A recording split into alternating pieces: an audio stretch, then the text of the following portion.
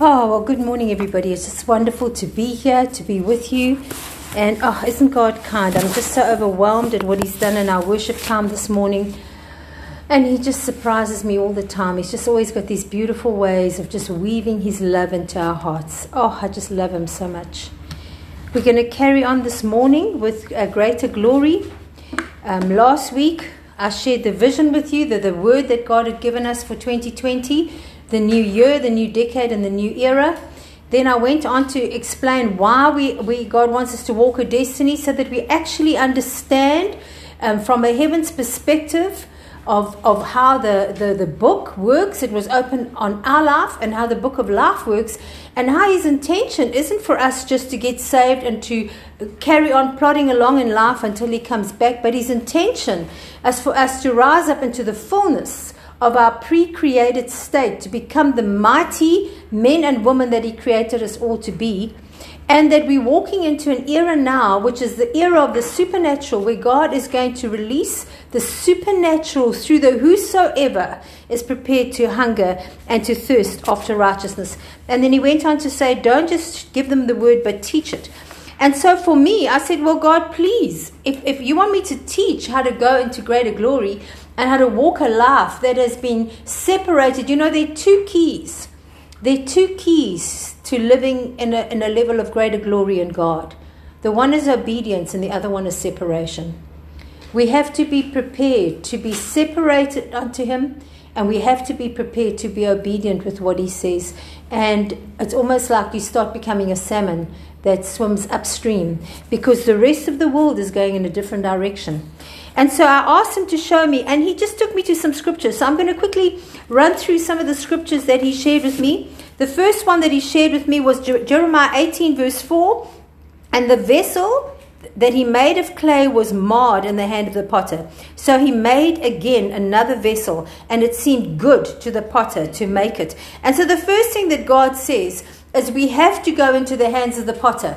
Because where we are and what we've lived up until now has been the contaminated version of ourselves, because we were born into contamination and because we believed so many lies.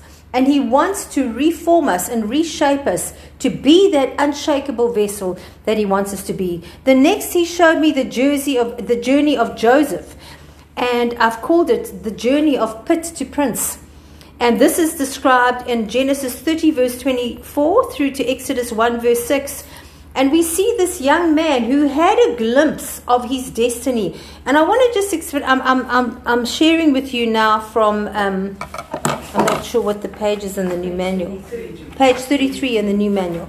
He had a glimpse of his predestined character and calling. And the truth of the matter is, God gives us all a glimpse. He gives us all a taste of who we were really meant to be. And then once we've tasted that, it's like nothing else will satisfy, because you had that momentary revelation of the fullness of what your life could look like with Jesus. And then He says, do you understand? Have you had a taste? Do you see what I actually prepared you for? And then He says, come, now I need to get you ready so that your character can carry that gifting. So many people walk in the influence of their great gift, but their character can't carry it. And God has got a champagne bottle full of anointing that He wants to pour out on our lives. But when our character is the size of a sherry glass, we can't carry it. And the reason so many people have walked in their authority and in their anointing, and then the moment that life got a bit difficult, they fell. And not only did they fall, but they fell taking a whole lot of people with them. And we think of a whole lot of people out there that have done amazing things. I think of Todd Bentley, and I'm mentioning his name, a man of incredible anointing. But he has not got the character to carry the anointing. And his character keeps letting him down, because he hasn't allowed anybody to walk with him to bring his character into full maturity, so that his character can carry the fullness of the anointing. If God has given you an anointing that's the size of a champagne bottle, you need a glass the size of a champagne bottle to carry that anointing. And so we've got to allow God to deal with the rubbish that we picked up being born in a broken world, with the deception that we've believed, and with the picture that we've got in our own mind, and with all the neuropaths that are controlling our mind. And that's exactly what he did with Joseph. He said, Joseph, let me give you a glimpse of what I've got for you. And Joseph, the arrogant pipsqueak, bragged about things. And that was exactly what God needed him to do. Be arrogant, full of himself, like we all are in the beginning. And he started his journey. And the first place he started was being thrown into the pit. So, the first part of this journey is a bit of a pit journey. The next scripture that God took me to was Ezekiel. And in Ezekiel, it describes the faces of glory. And when we look at the faces of glory described in Ezekiel, and there's many places in Ezekiel, and then it's described again in Revelations, but you can read for yourself, especially Ezekiel 1, verse 1 and 10. It says there were 4 living creatures.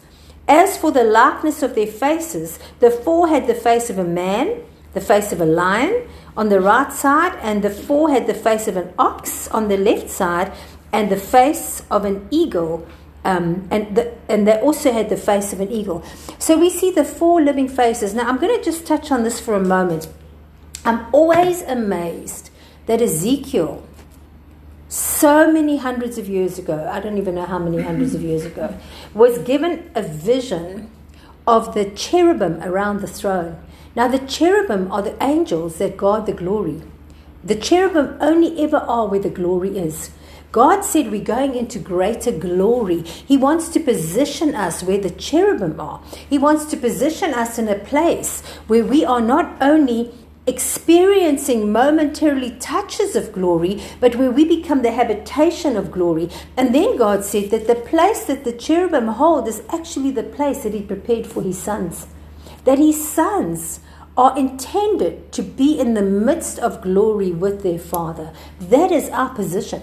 And when we look at the 4 faces of the cherubim, the glory angels, it's cherubim that sit on the ark and protect the ark. It's the cherubim. You know, when you read that scripture, you'll see it says the cherubim only ever went where the Spirit went. That's the first key. Only to ever go where the Spirit leads. The second thing about them is that they never turned around. You know, our armor is always from the front. There's nothing on our back. We're not meant to turn around. We're meant to keep walking. But as they walked, a different side of their face would face the altar. And so when they went this way, walking straight, the ox would face the altar. Then when they went this way, the eagle would face the altar. Then when they went this way around the ark, the lion would face the altar. And when they went this way, the man would face the altar. The other thing that I find absolutely fascinating about the 4 faces of glory is that God, who created the angels of glory, the angels, so long before he ever created man, already created one face to represent his image and his likeness.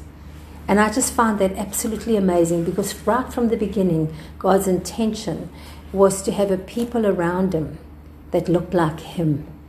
And so we see the 4 faces of glory. Now those 4 faces each represent a different part of the journey that we have to take as we go deeper and deeper into glory. The ox, the flying eagle, the lion, and the face of a man. Then Ezekiel, again, in Ezekiel 47, he describes the river.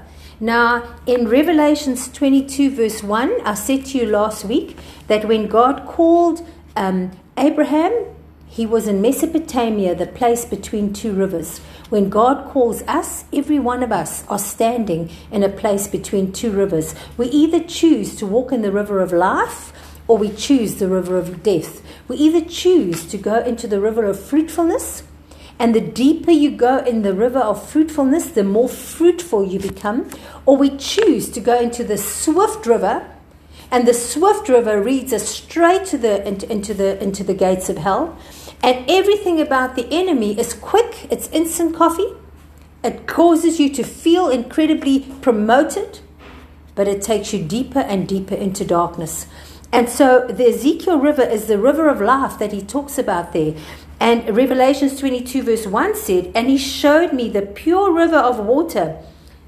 He showed me the pure river of water of life, clear as crystal, proceeding out of the throne of God and of the Lamb. The river of life, which is the river of the Holy Spirit, comes directly from the Father and the Son.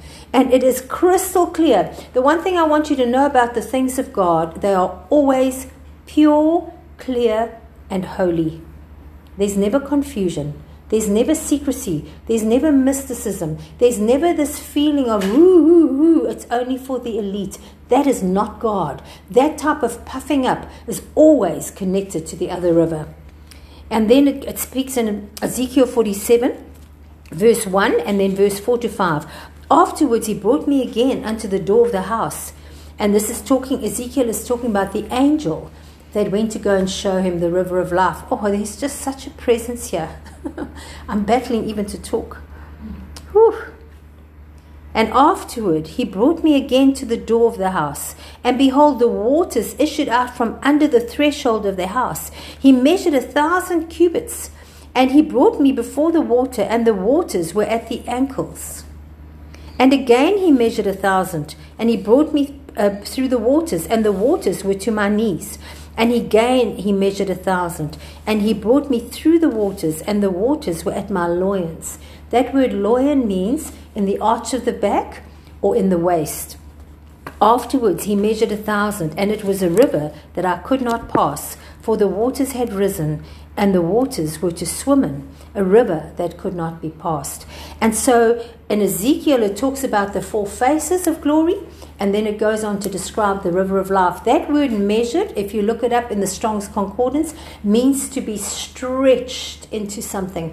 And so whenever God wants us to move into a deeper place, he always stretches us there. What does it tell you when God is stretching you? Well, if we look at Isaiah 54, it says, worship, sing, O barren woman.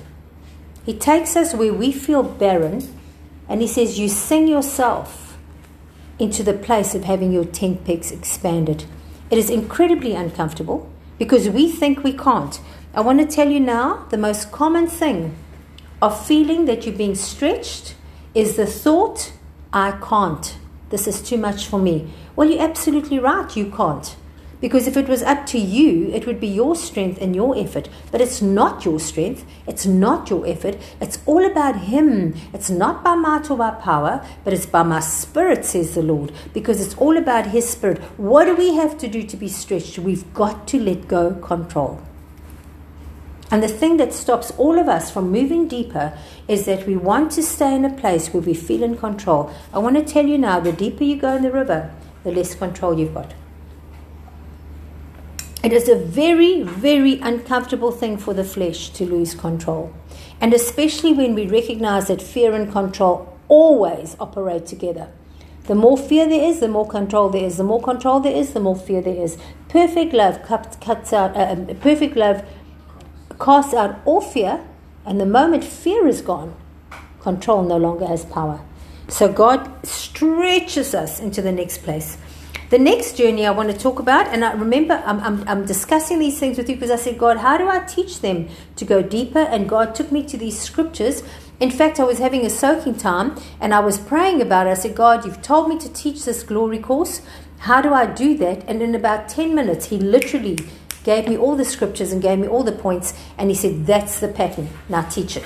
And so it was amazing how God just put the whole thing together. The next scripture I want to talk about is the journey between Elisha and Elijah. 2 Kings 2 verse 1 to 16 describes it. We see how Elisha was on the top of his power. He was the farmer of this very wealthy farm. He had 12 oxen. It was his parents' farm. He was doing incredibly well. When you know about prophetic numbers, you know that 12 is a number of kingdom government. He was already a man in kingdom authority. He had all of this that he's already succeeded. And in that time, Elijah came to him and he just threw his mantle over him. And that was the way that rabbis or prophets would go to somebody and say, I recognize I want to mentor you. Will you follow me? And the thing that was always done, and we need to know this in the life of Jesus too, that when Jesus walked into the town and he went up to men and he said, follow me, he didn't say follow me and they blindly followed somebody they didn't know. The routine of a rabbi was that when they walked up to somebody and they said, follow me, it was the greatest honor to the family when their son had been chosen by a rabbi to be mentored by him. And automatically, people would just drop everything and follow them because it was a great honor to be chosen. Jesus was not a carpenter. There's one scripture in the Bible that talks about Jesus being a carpenter's son. He was not a carpenter. In Nazareth, they said to you, aren't you the carpenter, referring to the fact his father that came from Nazareth was a carpenter and he grew up in the house of a carpenter. But Jesus himself was a rabbi.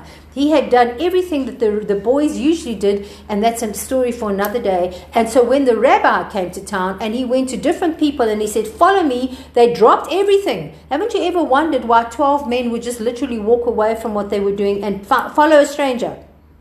Because they knew he was a rabbi. And he chose them. Now that's exactly what Elijah did. Elijah went up to Elisha. Elisha was a successful farmer. He was doing amazing things. He was recognized in the community. They were wealthy. If you listen to the description of what he had, he was a wealthy man, and he threw his mantle on him and he walked away. And that was the invitation to follow. And Elisha said this. He said, well, I need to go back and just discuss it with my parents. And I'm paraphrasing. And I need to go back and And Elijah said, what have I done? Now, the very first thing I want you to know about going deeper. If you don't desire to go deeper, God can't take you. I spoke last week about you've got to seek it. You've got to look for it. You've got to be positioned. You've got to be expectant. And you've got to operate in it. You've got to want to go deeper. We cannot go deeper in God half-heartedly thinking, that's a good idea. We'll see how it works. And Elijah said of Elisha, what have I done? And he walked away. And Elisha immediately burnt everything. He burnt everything. He just said, I'm not having anything of my past. And I'm running after this man. And as you look at this journey, because he took him from Gilgal, then he took him to Bethel. Then after Bethel, he took him to Jericho. And after Jericho, he took him to the Jordan River. And if you look at that journey, every stop, there were 50 prophets saying, don't go further, don't do this. Do you know what's happening? There are always people. From today, I'm telling you, there will always be people telling you, don't do this. They will tell you you're being religious, you're being legalistic. They'll tell you all kinds of nonsense because they haven't got the desire to go deeper. And they don't want anyone else to go there. Jesus said of the Pharisees, you do not want to go deeper. And yet you stop anybody else that wants to. And so we have to know opposition is going to be there. But not only was it the opposition of the 50 prophets at every post, Elijah himself said to Elisha, don't come with me. Stay here. Don't come with me. Why did he say that? Because he didn't want Elisha to follow him because he'd invited him. He wanted Elisha to follow him because he so desperately wanted more. And so we see the journey of Elisha and Elijah. Once again, 4 positions. And then we look at the tabernacle of David. Whew.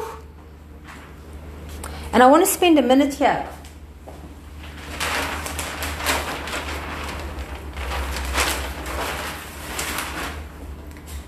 Because when we look at the tabernacle of David, it's a tabernacle of worship. And Jesus said, the Father in John 4, the Father is looking for true worshippers, those that will worship him in spirit and in truth. God is not coming back for Christians. The bride of Christ is not made up of Christians. The bride of Christ is made up of true worshippers. The bride of Christ is made up of the sons of God. In Matthew 7, Jesus said, you've done these amazing things in my name, paraphrasing, but I will say I never knew you. The bride of Christ is not made up of Christians that go to church and have joined a religious club. The bride of Christ is made up of sons that know their Father intimately, that know Jesus intimately, that know the Holy Spirit intimately, that are worshippers in spirit and in truth. And he said he will not come back until the tabernacle of David has been re-established. Now the Jews are busy building the tabernacle. But he's not coming back for a physical tabernacle. He's coming back for a people. We are the temple of God. And he's coming back for a people that have become his habitation, where his habitation is within his sons. Now, when we look at the picture of this tabernacle, the tabernacle of worship, the tabernacle of David, Isaiah says that the walls were called salvation and the gates praise. Jesus says, I'm the gate, John 10, 9 and 10. I'm the gate. Anyone that comes in and goes out will find pasture. But the enemy comes to steal, to kill, and to destroy. Where is the enemy sitting? He's sitting right at the gate. He's sitting at the gate of the courts of worship. If you are always under attack, it's because you're sitting at the gate.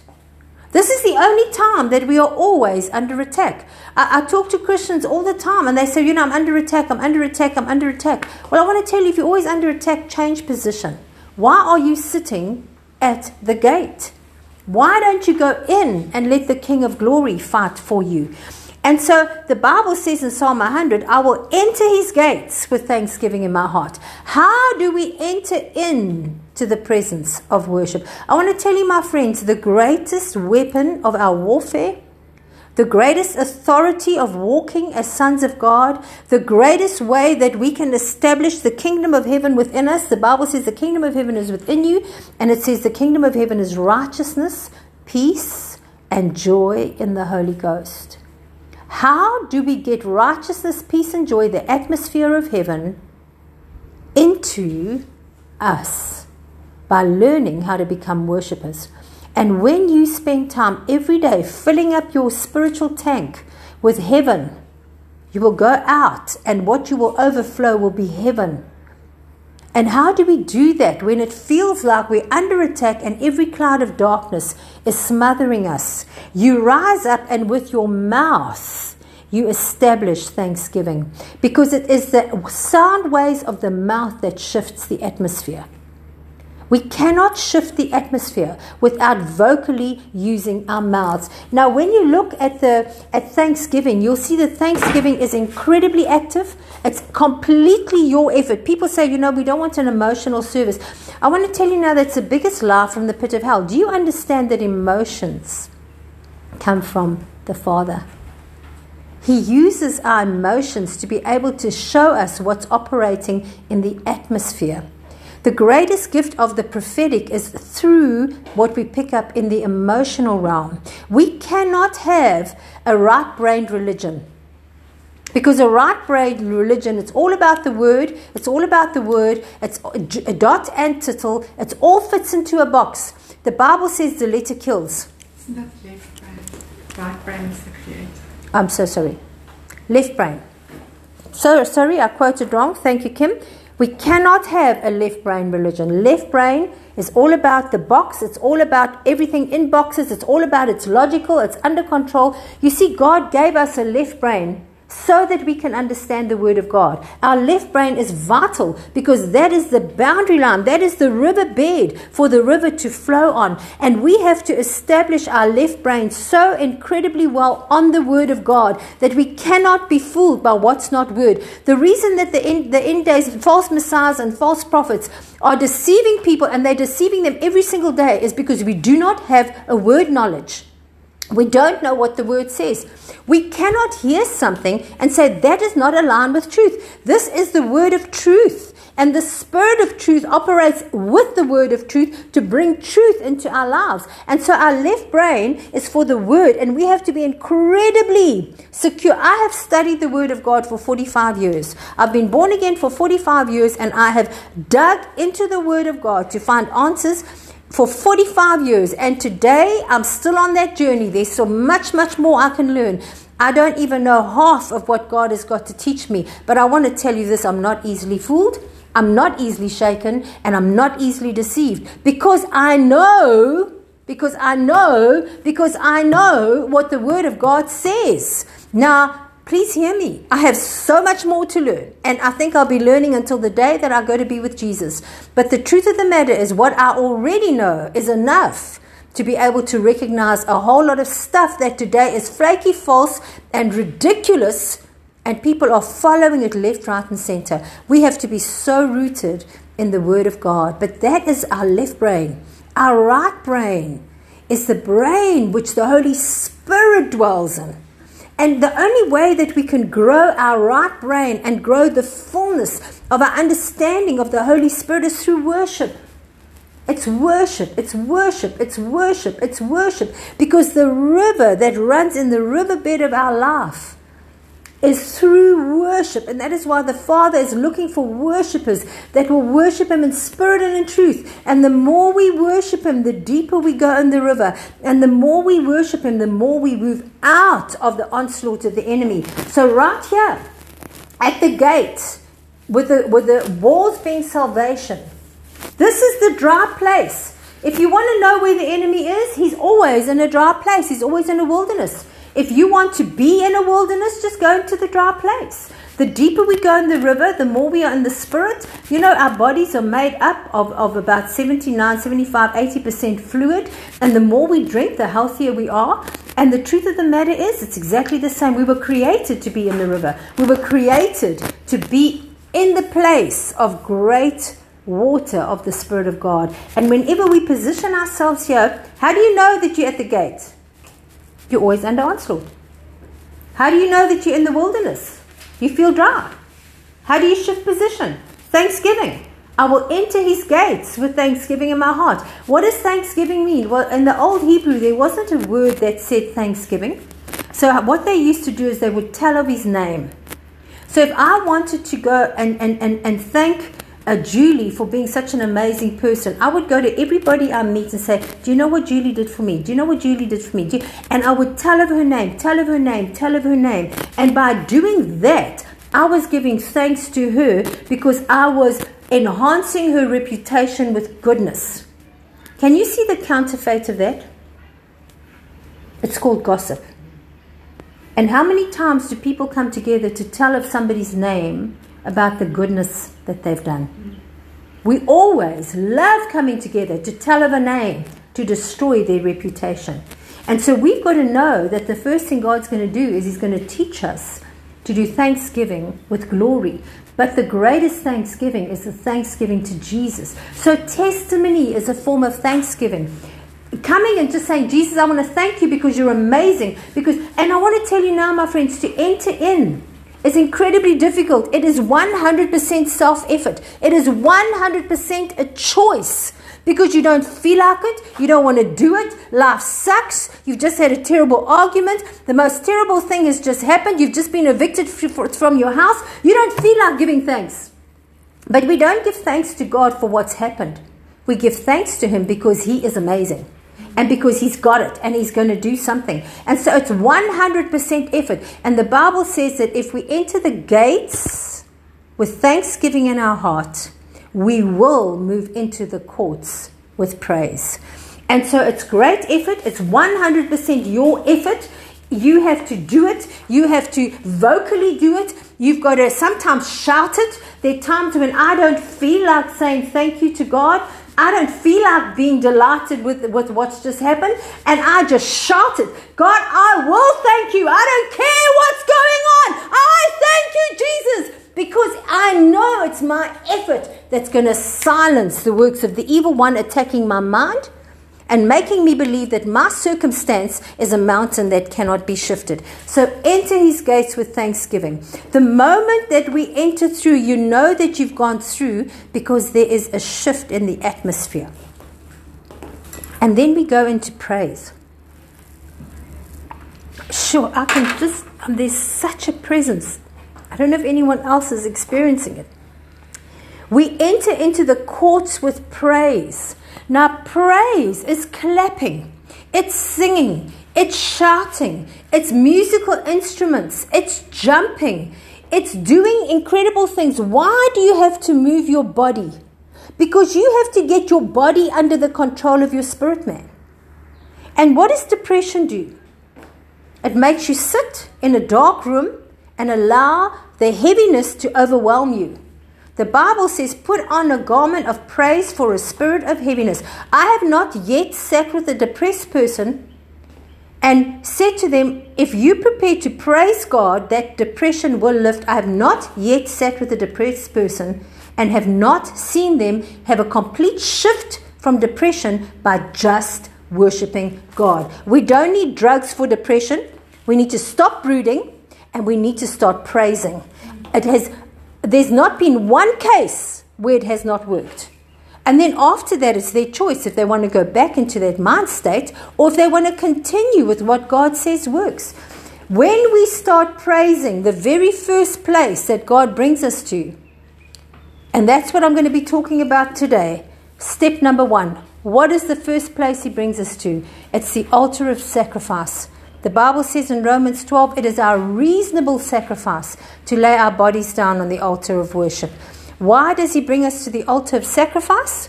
Because he wants to deal with some of the stuff that we've believed, that we've held onto, some of the traumas, the pains, the unforgiveness, the soul ties that we have held onto that kept us in the enemy's playground. So praise leads us on. Then beyond that, once we've had breakthrough here, and you can feel that there's been a breakthrough, we start entering into what's called Tehillah praise, and I'm going to be unpacking this every week, but at different times. Tehillah praise is higher praise. Now suddenly, it's not all your effort anymore. You suddenly feel a shift, and suddenly there's something of the presence of the Holy Spirit. You see, the courts, who we meet when we enter into the courts is the Spirit of glory. He's calling us to go into greater glory, to change from glory to glory. When we're in the courts, the Spirit of glory, our counselor, meets us. He leads us, he speaks to us, he guides us, he comforts us. And he says, girl, you've got to get rid of some stuff here. And as we lay that down, he leads us through. And the moment that you get through that, it's not so much your effort anymore. Because you see, Thanksgiving was thanking Jesus and thanking the Father for who he is. Praise is speaking to him. I praise you, God. I praise you, God, because you are amazing. You are fantastic. You are wonderful. And we sing and we shout and we dance and we party. We see that word for praise is clamorously foolish. We see how David was praising God in front of the ark in his underwear, dancing down the street. And it offended his wife. I want to tell you now, praise offends the enemy, and it offends anybody that's harboring the enemy. They will be offended by your praise. And as we go deeper, he leads us through Tehillah praise. The presence of God starts coming in. And what breaks my heart is this is usually where most churches stop.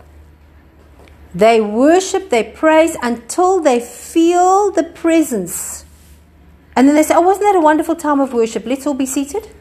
And God has only just begun, and they cut it off, and they don't allow God to be God and to go further. They've only just met the Spirit of glory. And from here, he takes us to the place, the labor, where we just wash our hands and face. And then beyond that, we go into the Holy of Holies, the holy place. That's where we have an encounter with Jesus, the King of Glory, and then into the Holy of Holies, where we meet Abba Father. Why do we need to become very comfortable with the tabernacle of worship? Because you cannot go deeper in glory if you don't know how to worship. Worship is going to be the thing that is going to literally change us from being ankle deep into the midst of God. Now, I just want to talk about one more thing, and then we're going to have a little break, and then I'll start on the first level. Everybody's happy with that? There are two more scriptures that God led me to. The one was just looking at the life of Jesus and what his job was, and the other one was looking at David, the shepherd king.